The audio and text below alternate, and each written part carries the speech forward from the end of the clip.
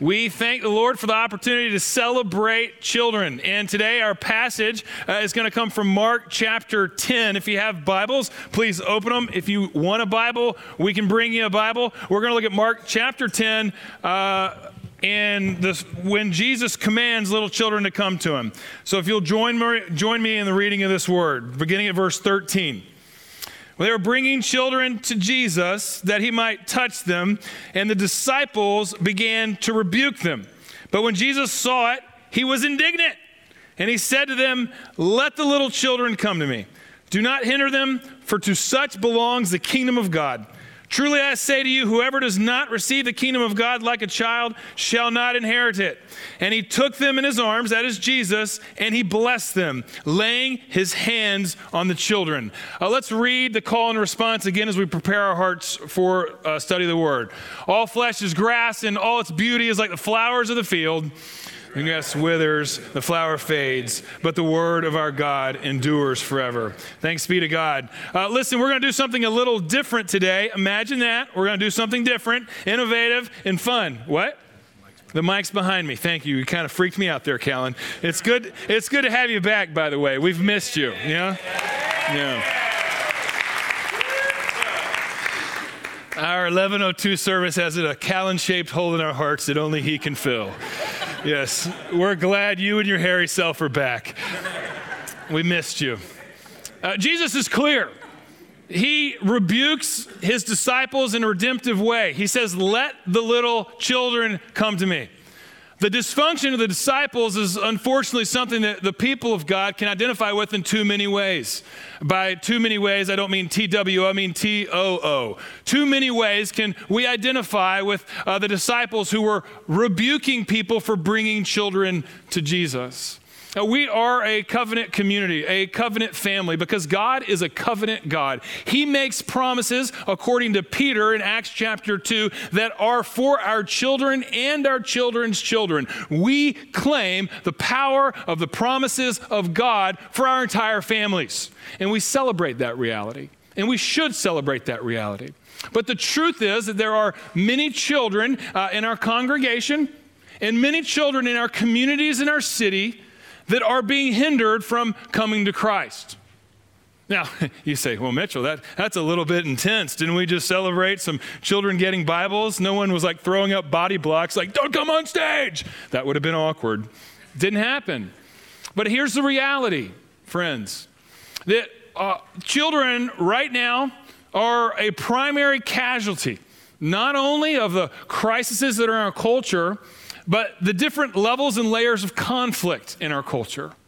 And God's primary vehicle to put flesh on his invitation, "Let the little children come to me," is his body, the body of Christ. And so we're going to have an innovative way of celebrating the opportunities we have to be the body of Christ, to put flesh on the gracious invitation of our Savior for little children in our congregation, in our communities, and in our city to come to Jesus. The hope of this time is that it lifts your eyes and equips your hearts with the Spirit of God, the promises, the power of the Word of God, and we know that the person of God, Jesus Christ, is with us, and his authority is with us as we seek to let the little children come to him. And there's three primary areas in our community, in our city, where children are being hindered from coming to Jesus. First, we're going to look at children in the womb. Second, we're going to look at children in the classroom, both in Sunday school and in schools in our city.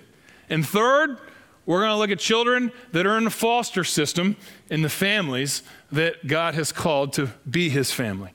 And I'm going to do this through inviting friends of mine up. And I'm so excited. You are very aware of the value of collaboration that we have. It was a few weeks ago that we had a translator in here for Pastor Hosius who was here, and half of y'all were like, "Man, that was great." And half of y'all were like, "Wow, that was really different." But we really believe in the cross-pollination of the kingdom of God. If we're not allowing the people of God to go from flower to flower, from plant to plant like bees carrying pollen, then we will not be as fruitful as God has called us to be, and we will not be as beautiful as he desires us to be. And so the first friend I'm going to invite up is Dr. Ingrid Skop, and she is, come on up here, she is a chairperson from one of our primary partners down in the KRL, Any Woman Can, and she's going to answer a few questions. I don't need to sanitize your mic yet because we're going to have people come behind you. And so, Ingrid, you might, if you're a big C-SPAN fan, you might have seen Ingrid giving testimony before Congress last week representing the state of Texas. No big deal. And so my question for you, Dr. Skop, is this, first of all. Are you more nervous about sharing before Congress or before our congregation here? You know, in my natural self, the answer would be yes, both. But honestly, God has just enveloped me in his peace with what he has called me to do. I've been an OB-GYN in San Antonio for 25 years, and I would say for the past 10 to 15 years, I've been very, very interested in the topic of abortion, and I'm sad that I even have to talk about this in front of all these children today, but I've seen so many women that have been hurt, and as someone who advocates for both of my patients are harmed by this. I did research, I wrote, but I felt like I really wasn't able to reach the wide audience. And I talked to God about this, and I said, I'm frustrated, like I've got something to say. And I felt like he told me, Ingrid, I'm going to use you when you're ready, but you're not ready, so keep preparing. I hope you're ready today. Oh my goodness! Yes, God makes us ready. Let me. I'm going to ask a few questions to kind of drive this conversation. Sure. We are called to be a people that welcome life from the womb. Abortion, you've already mentioned, is a huge political topic right now. It's a huge issue, but ultimately, this is a God issue. Can you please tell us about life in the womb and why this is a God issue for the church? I think it's a God issue because it intersects three things that are very important to God. He made man in his own image. He tells us that life is sacred. And he also tells us that sexuality should be confined to a loving married relationship. He tells us, as Mitchell discussed, that the children are precious to him, that he wants us to be fruitful and multiply. So sadly, it is estimated that 1 out of 4 American women have had an abortion. Of these women, 24% are Catholic, 17% are Protestant, and 13% are evangelical. More than half of the women that have experienced this trauma are within the church. Pastors don't want to engage in it. Pastor Mitchell, you're a brave example of someone who will tackle this. I understand, like nobody wants to talk about this. My own blessed family don't like that I talk about it all the time. It's uncomfortable, but it's necessary. A recent Barna survey found that 44% of Christians did not feel that the Bible spoke about this issue. Well, they're not reading the same Bible I am, because in Genesis it tells us that God created mankind in his own image, and he told them to be fruitful and multiply. The psalmist beautifully describes how God knit us together in our mother's womb. The prophet Jeremiah and Isaiah both affirmed that God called them to the ministry. He named their names before they were born. And my favorite is in the book of Luke, where the pregnant Elizabeth and the pregnant Mary visit. And the unborn John the Baptist leaped for joy within his mother's womb when he encountered the unborn Jesus. Yeah, and so worship can happen in the womb, and it is right to even note in that context that the Savior of the world, our Lord Jesus, was brought through an unplanned and even unwanted pregnancy through Mary and Joseph. So the Bible has a lot to say about it, but because this is such a contentious time for our culture on this issue, I'm curious. Proverbs 31 verse 8 says that wisdom compels God's people to open our mouths for those who cannot speak. And probably no one is more helpless to speak than babies, a life that God is knitting together in the womb.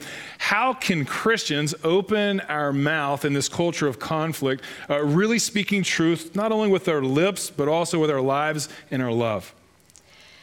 I love that this congregation has dedicated its time, talent, and treasure to Any Women Can through the Kingdom Restoration Lab. This battle is not going to be won legislatively. This battle is going to be won when the church is the salt and light to our secular world and says, sexuality is best within a married relationship, but you know what? There are women and men in crisis right now, and we need to come alongside them. We need to teach them what God says, but we need to offer support, financial, material, mental health. Any Women Can is doing all of those things in your basement, and you have been tremendous in helping with this, but this is where it's got to start. We've got to come alongside these women, help them through, give them the resources to bring their children to Jesus. Jesus Christ says himself, let his little children come to me. And how many children are being prevented from even coming into the world, much less coming to Jesus in our culture right now? Yeah, it's very sad. How many, do you know? Since abortion was made widely legal in 1973, we have lost 62 million children. Approximately 860,000 in the last year that we counted. It has very much of a eugenic component to it. 18 million of those are black babies. And when I testified to Congress, I was called a racist for pointing out that fact. Well, we're grateful for your boldness in not only sharing the data that is available for this, but more importantly, Dr. Scott, sharing the heart of God. And I'll tell you, it's not easy to stand for dignity of both the women and the life that is in the womb. It's sacrificial to have to care for our sisters and address the systematic issues that are perpetuating this problem. Your heart and your leadership is invaluable, and I'm going to invite Alex Clary. I don't know where he went, but I'm going to invite him to come pray for you and pray for us at the church at this time. Will you all please pray with Alex Clary? Thank you. This is an alcoholic anesthetic wipe. I'm going to give him. Okay, fine. Let's pray. Father, we are grateful for the opportunity to gather and hear about the burdens of what is going on in our world today. Lord, we mourn the loss and the pain that we see, that we hear, and that these women and men are experiencing. God, thank you for the work that Dr. Scott and Any Woman Can are doing. Thank you for the KRL and how they are looking to holistically restore those who are in cycles of brokenness.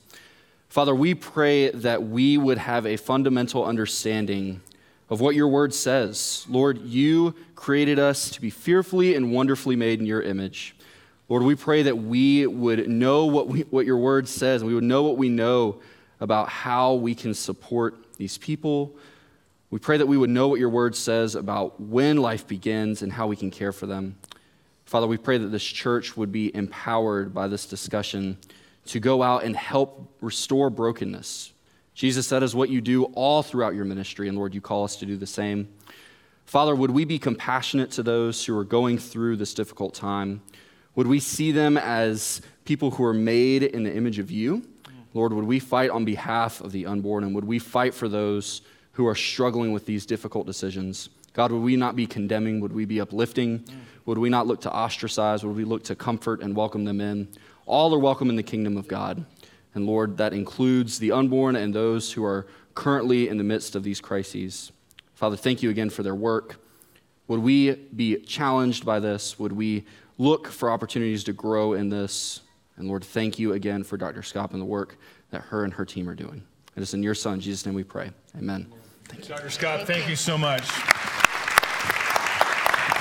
And I'm going to invite Mary Henderson up now. And as she comes, I just want to highlight that God's grace is big enough for everybody in here, no matter what decisions have been made in your heart and your life. And there are no closed doors at the cross. And his forgiveness and covenant faithfulness is available for everyone. Mary, I've already wiped this clean with an anesthetic wipe.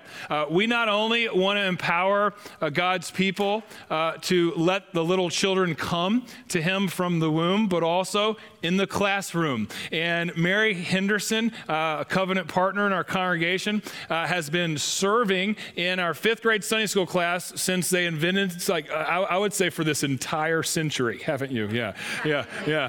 No, since 2001, right?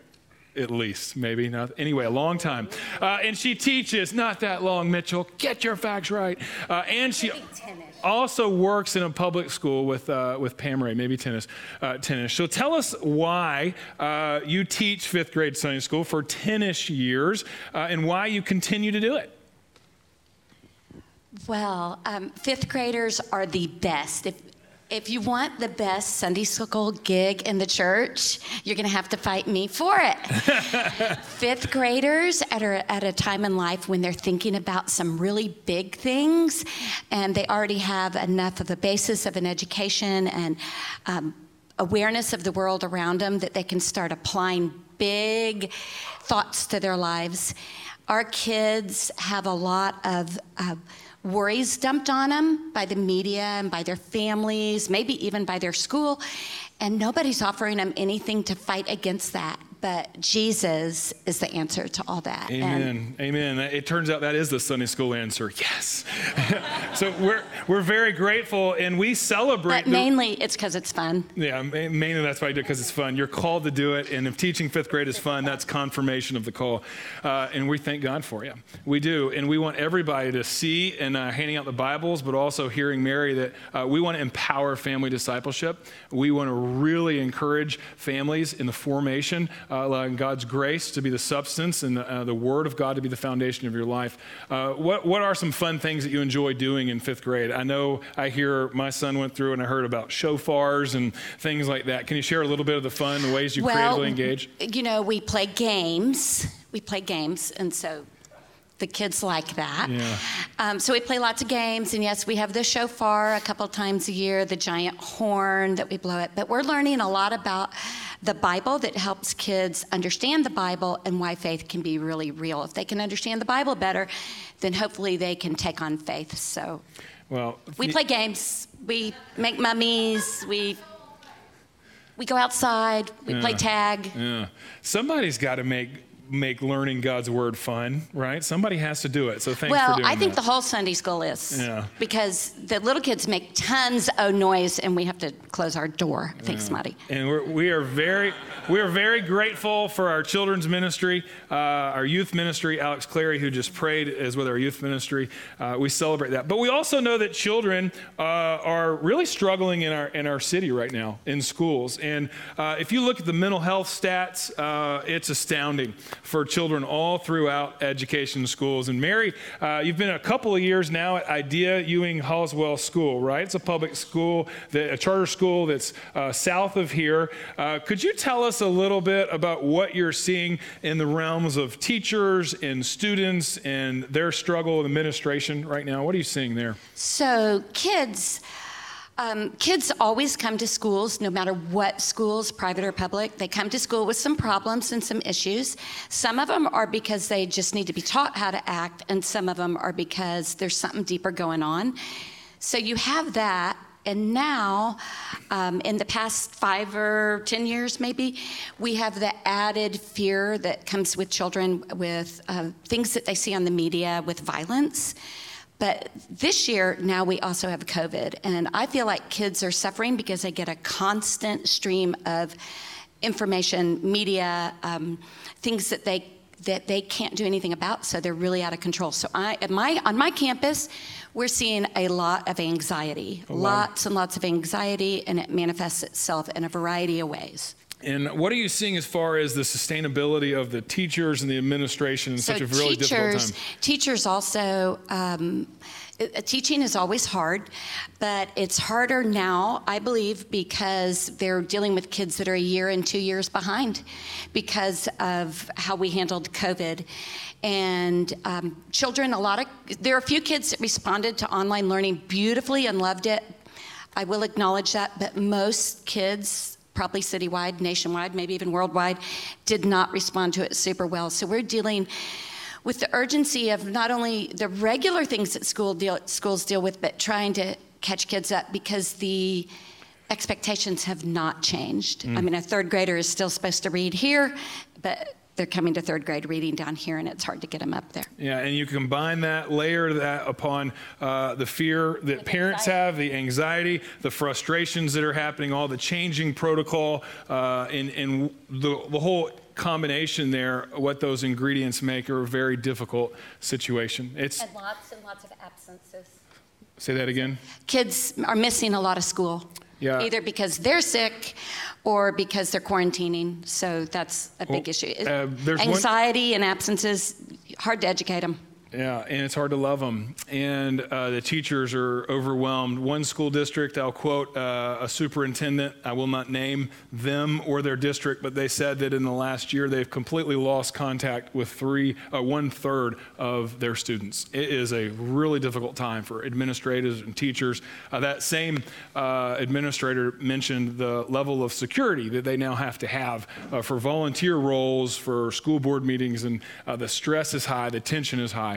And we want to be a people that embody the body of Christ. And we want to show the love that we can to faculty and administrators and teachers at different schools. So everybody look around you, and you should find on the these chairs somewhere near you. These are cards. And we're going to ask you to take 5 minutes. I'm going to ask Karen McCulloch's going to come and pray. Write 5 sentences. We're all going to pray for our schools right now, but we have 2 schools that we're going to target with some FPC love. We're going to give them resources. We're going to give them gift cards to their teachers. We're going to give meals, and we're going to give notes. And we're going to ask for you to, after this service, to take a few minutes to write a note to a teacher, to a faculty member, to an administrator, and just say thank you, and we're praying for you.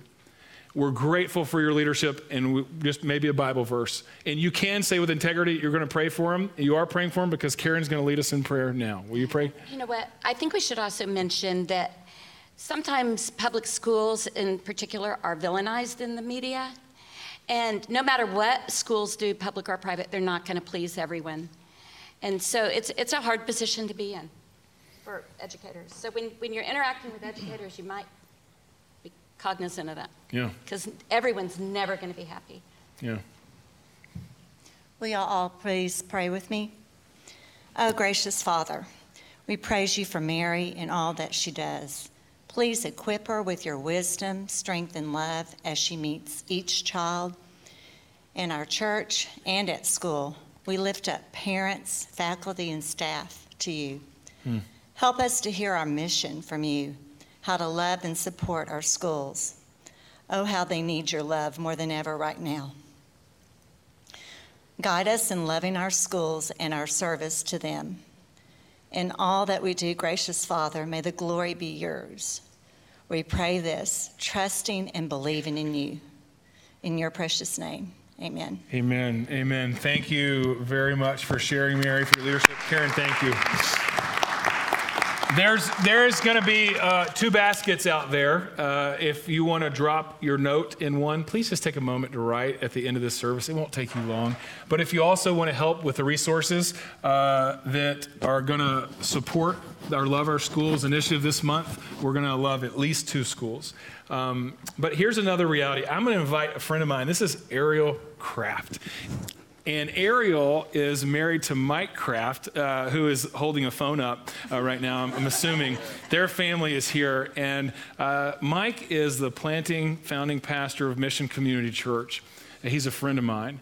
And Ariel is a friend as well. And she has a fire for God's people to embody and put flesh on God's gracious invitation for letting little children come to him in a particular space. And that is the foster space in our city, in our region. Ariel, I'm just going to start off by asking you, first of all, thank you for being here. I'm going to ask you why this foster crisis is real. What do we not know about that?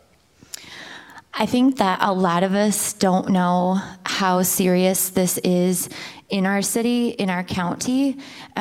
I like to think of it as an invisible crisis.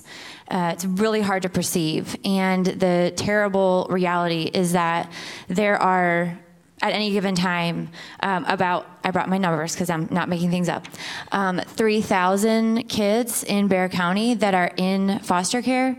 At this point, we're lacking over 800 foster families in Bexar County, and right now there are 850 kids that are waiting to be adopted.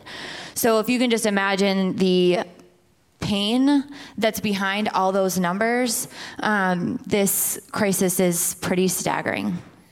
And that's really right in our own neighborhoods of our city. And your passion and y'all's work with the South Texas Alliance for Orphans is something that's extremely valuable to us. But Ariel, what does God's word call the church to do in caring for foster children and children that are looking for adoption in homes and families?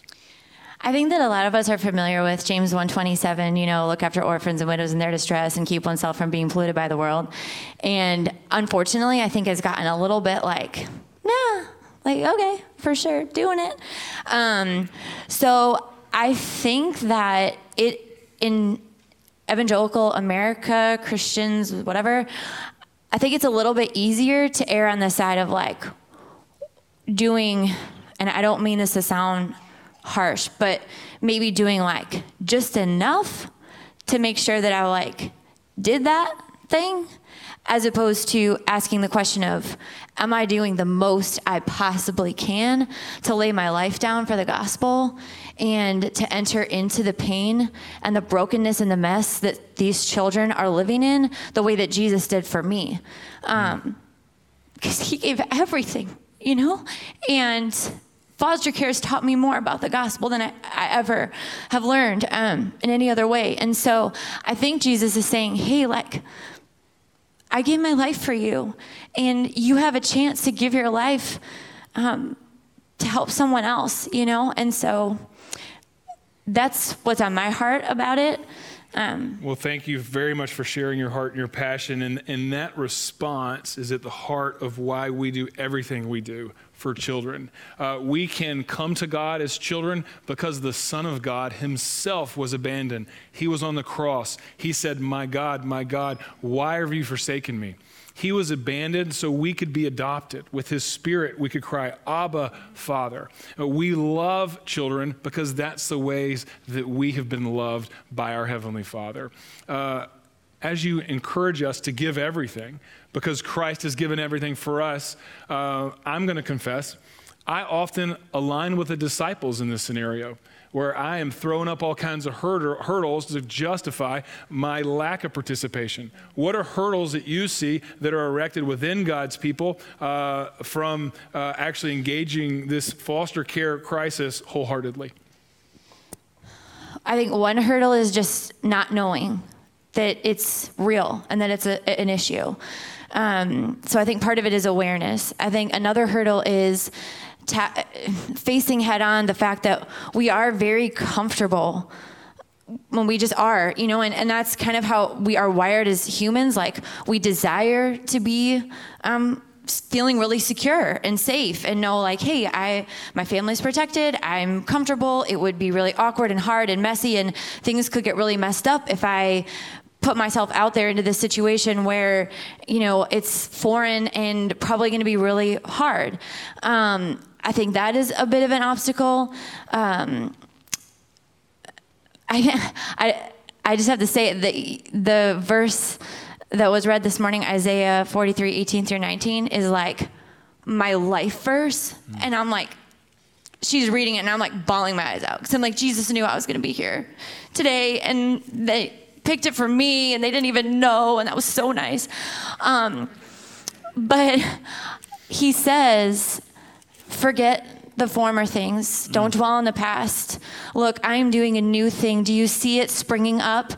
I'm making a way in the wilderness and streams in the desert. And I promise you that even if foster care feels like a wilderness or a desert or something so scary or barren, or I can't do that and I don't even know what to do or how I could ever tackle that, Jesus, he will make a way in the wilderness, I promise, because he's done that for me. I've seen it. Tell us a little bit about how you've experienced God's grace in overcoming those hurdles in your own family and personally. We are a foster family. We're an adoptive family.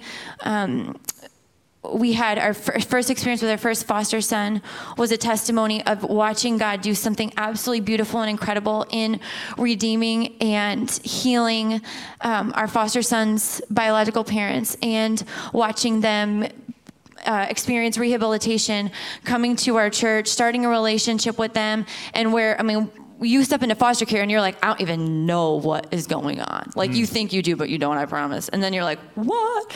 That's okay, because I'm telling you, like, that's where that isn't it in like our most dependent, desperate places that we meet Jesus so intimately. And then we're like, oh my gosh, I think I'm doing all this stuff in my own strength, but like, I can't. Like, who am I kidding, you know? So it was just incredible to see Jesus show up and do this just beautiful thing, and watch our foster son be reunified with his parents.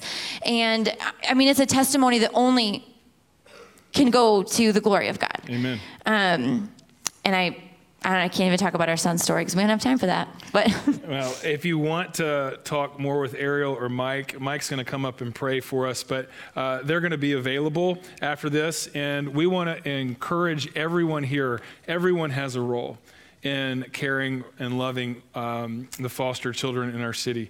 We have the Love Initiative. We call it Loving Orphans Via Everyone. And you can get this on your way out. I think Molly Mitchell, I don't know if she's here, and Ellie somewhere. And we have these available at a table. Would you please just take it and pray through it and look it over to see what your role is? But I'm going to ask my friend Mike to pray. But before he prays, don't hand the mic off yet. Ariel, what is one thing, if you could say the church, one thing, what do you want him to hear about our role in welcoming children, bringing them to Jesus through foster care?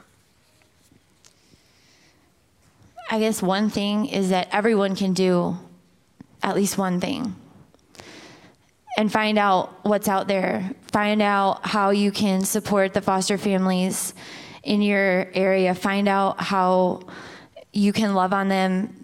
Foster families burn out and half of them quit in a year because you feel lonely because it is an invisible thing.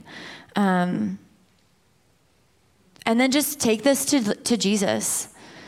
Get on your knees and take it to the Lord and say, are you asking me to do this and to open my home and my heart to a child who is suffering? And see what he says. I really think until we do that, we can't know if it's really not what we're called to do. Because just because it doesn't feel like it is for you doesn't mean that it's not. Christ Be Magnified says, our faith isn't in our feelings. So I think we really need to ask ourselves, how much of this is in my feelings and how much of this is actually, I'm not exercising faith here, and I haven't asked Jesus what he wants me to do. So. Well, thank you, Mike. Will you pray for all of these things and for our church? And everybody, please make sure you take time to grab this on your way out. I would love to, and as Mitchell said, we would love to talk with you. We're so passionate about this, and he's got our contact information, so please feel free to reach out to us. We count it a privilege. But as I pray for us and for the believers in our city, would you just stand with me?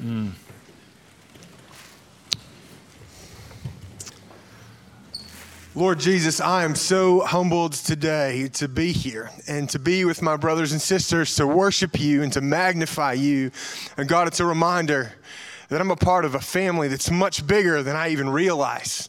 And God, I thank you that we're not here as a timid audience, but we're here as a powerful army because we have the Holy Spirit of the living God. The same Holy Spirit that rose Jesus Christ from the dead lives in us and empowers us. And God, where there's fear today, I pray that you'd replace it with faith. God, where we value comfort, I pray that we replace it with obedience and surrender. And Lord Jesus, that we would follow you because you're worth following. And that we would truly lose our lives for the sake of the gospel. And God, in that we would find ourselves and find who you've made us to be. God, for this crisis in our community, for these children, Lord, it breaks our hearts. These kids don't have homes, they don't have families. Lord, and I believe that that's not okay with you. And I believe that what Mitchell said is true, that the way that you allow the little children to come to you is oftentimes through your people and through your body, the church. And God, I pray that we would rise up, that we would link arms as brothers and sisters. God, I thank you for First Pres and Lord, for really the flagship church that it is in our city. I thank you for their commitment to proclaiming Christ and the truth of the gospel and the hope that we have in him. And God, I thank you for every church in this city that proclaims Jesus. And God, tell them that there's hope. And the hope isn't because of who we are. The hope isn't because of what we can do or how strong we are. But the hope is that Jesus Christ is alive. And his church is alive. And God, I pray that we would see revival sweep through the city of San Antonio. God, I pray that the church would say, hey, this is not okay with us. We're going to take in these little children. We're going to let them come to us, and that we are obedient to how you're calling us individually, and God, how you're calling us corporately. And Lord, that the city would see it, and that they would recognize that we're not doing this. We love and care for kids ourselves, but we're doing this because you love and care for kids, and this is your idea, God. So God, we give you praise, we give you thanks. I pray that we would be open and obedient to your Holy Spirit, and we be led by you. And God, again, we thank you for this time, and it's in your mighty and matchless and holy name, Jesus, that all God's children said, Amen. Amen. Thank you all.